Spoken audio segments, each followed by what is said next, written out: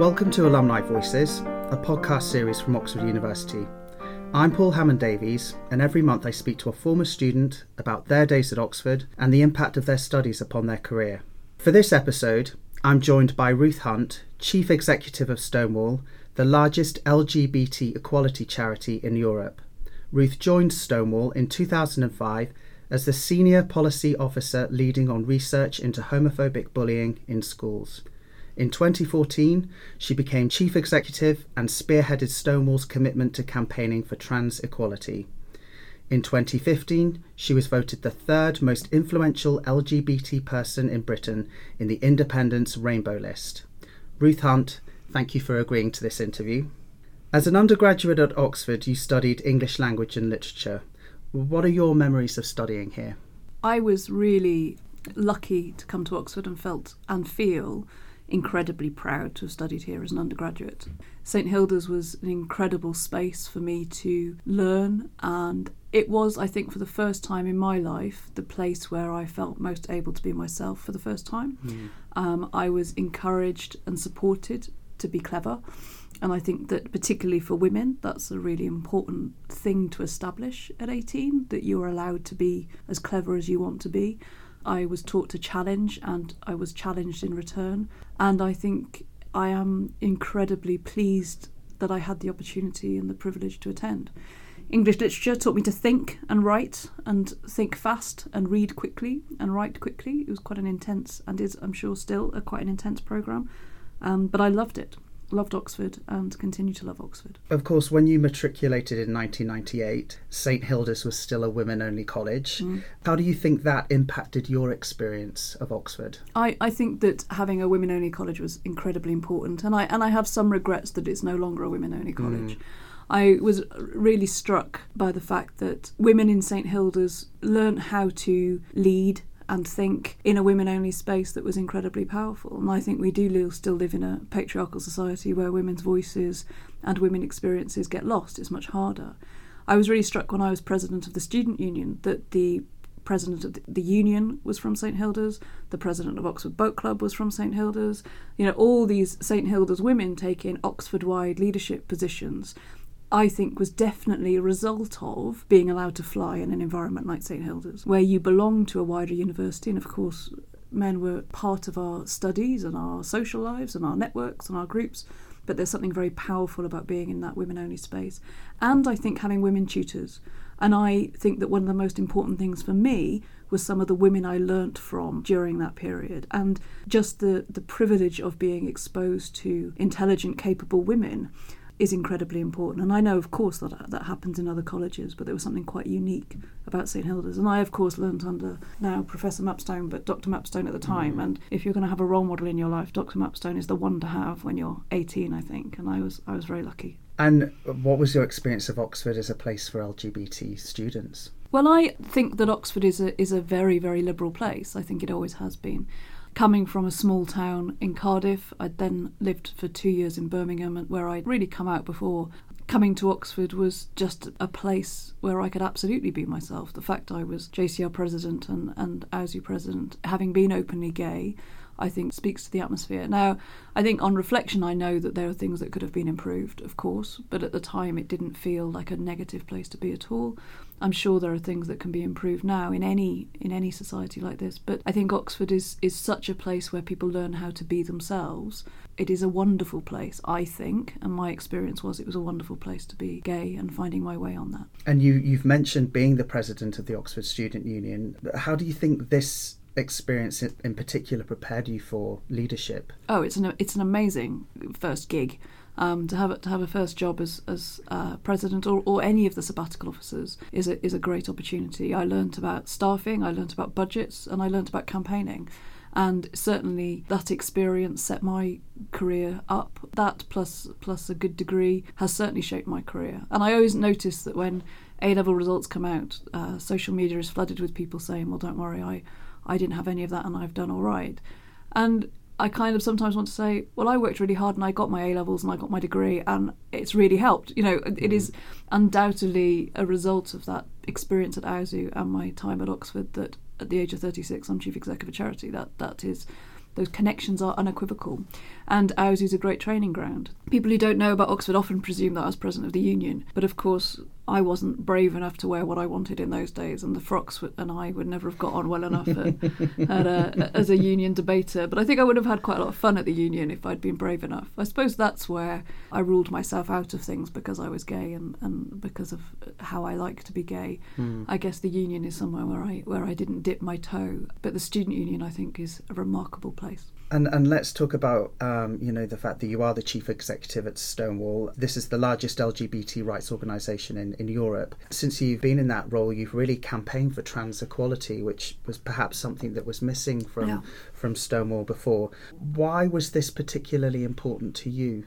Well, I've worked at Stonewall for 11 years and have held a range of positions in Stonewall. While Stonewall's changed a lot, so in 2005 Stonewall had 25 staff and now it's got 100 staff. It's a big change over a decade. And trans issues were always considered to be legally very different and therefore not within Stonewall's remit. But I was very aware that Stonewall has such reach. We work with 750 employers, 2,000 schools. We publish huge amounts of research. Our campaigns are very well respected. Campaigns like Some People Are Gay, Get Over It and Rainbow Laces campaigns.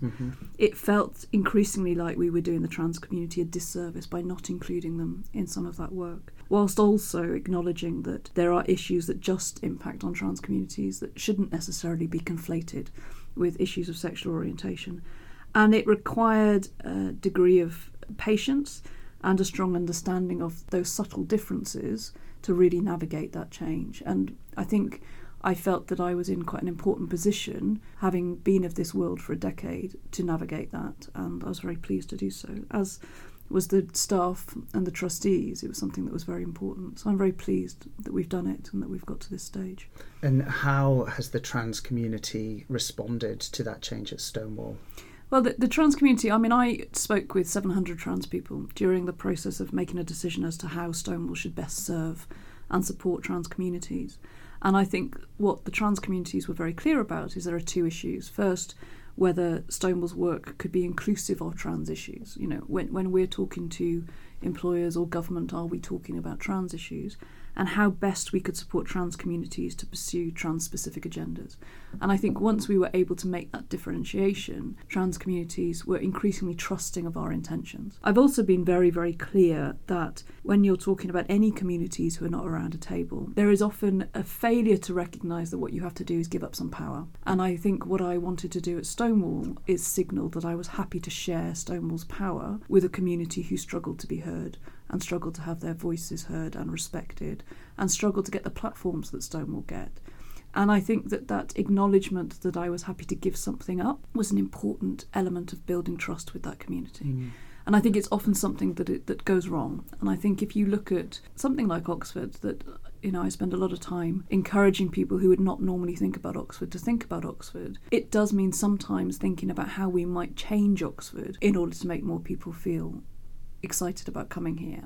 It's interesting for the trans visibility. You've got high profile figures such as Caitlyn Jenner, Juno Dawson and Andrea Pejic who have transitioned or are in the process of transitioning. How do you think this has helped the trans community and their visibility, and do you think this is a positive step? Role models and visibility is incredibly important. Seeing that trans people exist and are functioning and are doing well is incredibly important, particularly because a lot of the narratives about transgender issues are negative, and it's presumed that being trans is inherently tragic and inherently hard. So the more we can see about different trans communities, the better. We also know at Stonewall that knowing people who are LGBT changes prejudice. Stonewall talks a lot about LGBT people living, working, socialising, playing and praying with people who are not. So the more non-trans people can meet trans people, the more we can understand and know. One of the things that lots of trans people tell us, particularly young trans people though, is that those in the public eye are a particular type of trans person. It's incredibly difficult to get the support you need through the NHS, through your employer, through your school, in order for you to live the life you want to live. And sometimes I think society forgets that there are many, many ways to be trans. And there's a real danger that people are accepting of what we call at Stonewall, in parentheses, good trans.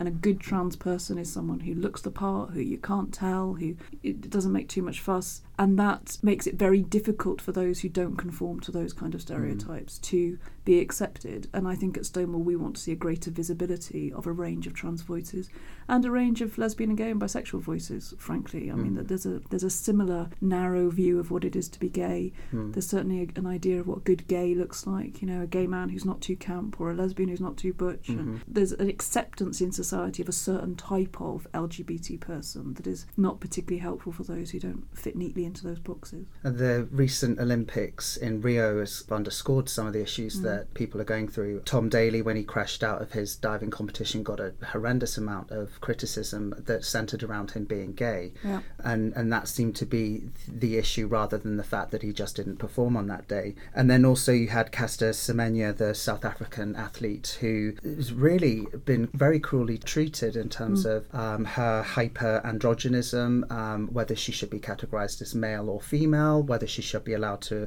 compete against other women. Although the Olympics has been a really great celebration of sporting achievement, there still seems to be a long way for the LGBT community to go. Yeah. I mean, absolutely. I think that in terms of Tom Daley, we like gay people when they're being good people, and as soon as something goes a bit wrong for them, then suddenly their sexuality is the first thing that gets whacked around their head.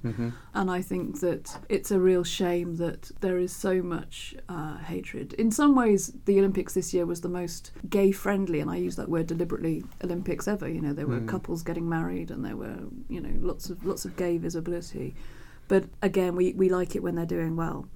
I think in terms of trans, sport has a huge way to go. And the Olympic Committee made it very hard and has made it very hard. They have decided that we define sport very strictly in terms of gender, that there are boys' sports and girls' sports, and there are boys' competitors and girls' competitions, but our knowledge of gender is changing, and that actually people don't always fit neatly into either of those two boxes. And Caster has been prodded and poked and excluded and hurt, and they have concluded that she can compete as a woman in women's sports, but then as soon as she competes, she's derided for it. I think that they have failed her quite significantly. Yes, she has higher levels of testosterone, but that doesn't make her a man. And I think that if they looked across sporting communities, they'd find similar anomalies, for want of a better word. I just think society hasn't caught up with the reality of a lot of people's lives.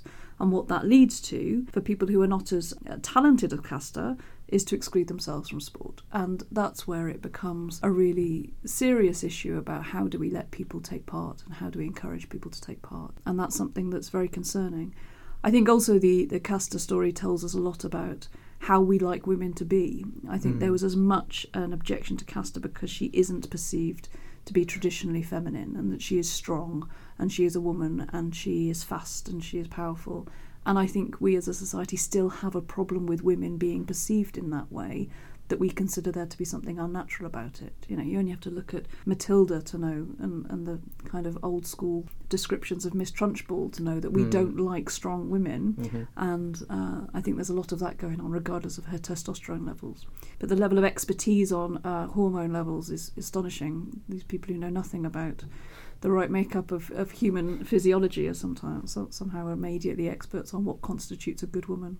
You've been voted the third most influential LGBT person in Britain. How do you cope with that responsibility and that title? I think that being chief exec of Stonewall is a very unusual chief exec role. Who I am is as important as what I do to a certain extent. And I take that responsibility very seriously. I know that when I was growing up, there weren't many women like me in the public domain, and I have a responsibility to make sure I'm doing what I can to show that there are many, many ways to be gay, that it's okay to be smart, it's okay to be a leader, it's okay to be articulate, and all these different things. There's sometimes I wish I could just kind of be gay without kind of being gay with a capital G and being defined in that way.